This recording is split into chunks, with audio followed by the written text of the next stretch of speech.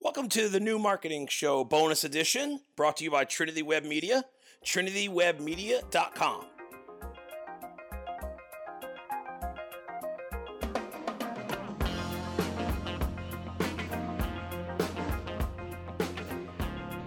Hey, what's up, everybody? Welcome back to another Trinity Web Minute, or if you're catching us on Podbean for the bonus episodes, shout out Aiden for editing this. I hope you're enjoying our content.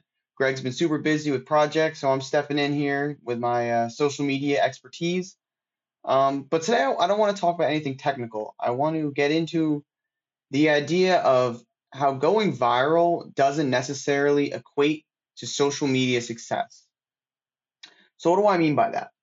I know a lot of people, when they see viral campaigns and all the money that's put behind it, they automatically think, wow, those guys are good at social media. Those guys are killing it. You know, they've got all the likes, they have all the comments. But the reality is that going viral and putting all that money into a campaign doesn't necessarily grow your brand, and it certainly doesn't achieve all of your goals. Something that I always stress here is the strategy behind social media. You shouldn't just go out and just go posting and creating all this random content and hoping that something sticks to the wall. What you need to have is a plan, and you need to have a goal in mind that your strategy is working towards. For example, I worked on a medical account last year during the height of the pandemic, and I grew it to well over about 5 million impressions a month. And that was just purely organic, nothing was paid.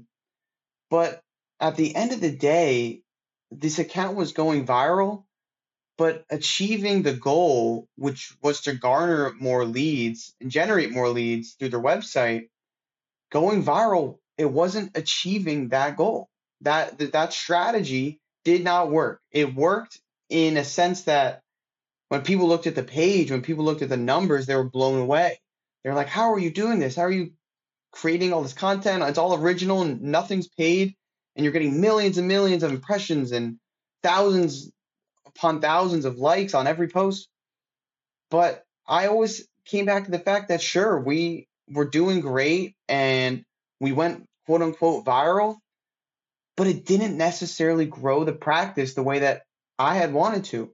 So now I'm sticking to the strategy of really providing value to our audience, providing tips and giving them insight into the office.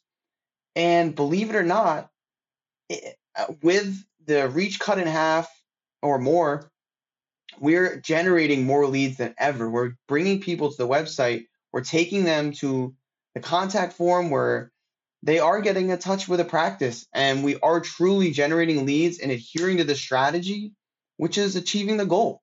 And the goal was never to be viral. The goal was always to grow the practice. So I just want you to keep that in mind when you're on social media and you think, wow, I need to go viral. I need the new campaign. I need to, do this trend and that trend. If that's what your goal is, if your goal is to increase reach, perfect. That's what you should be doing.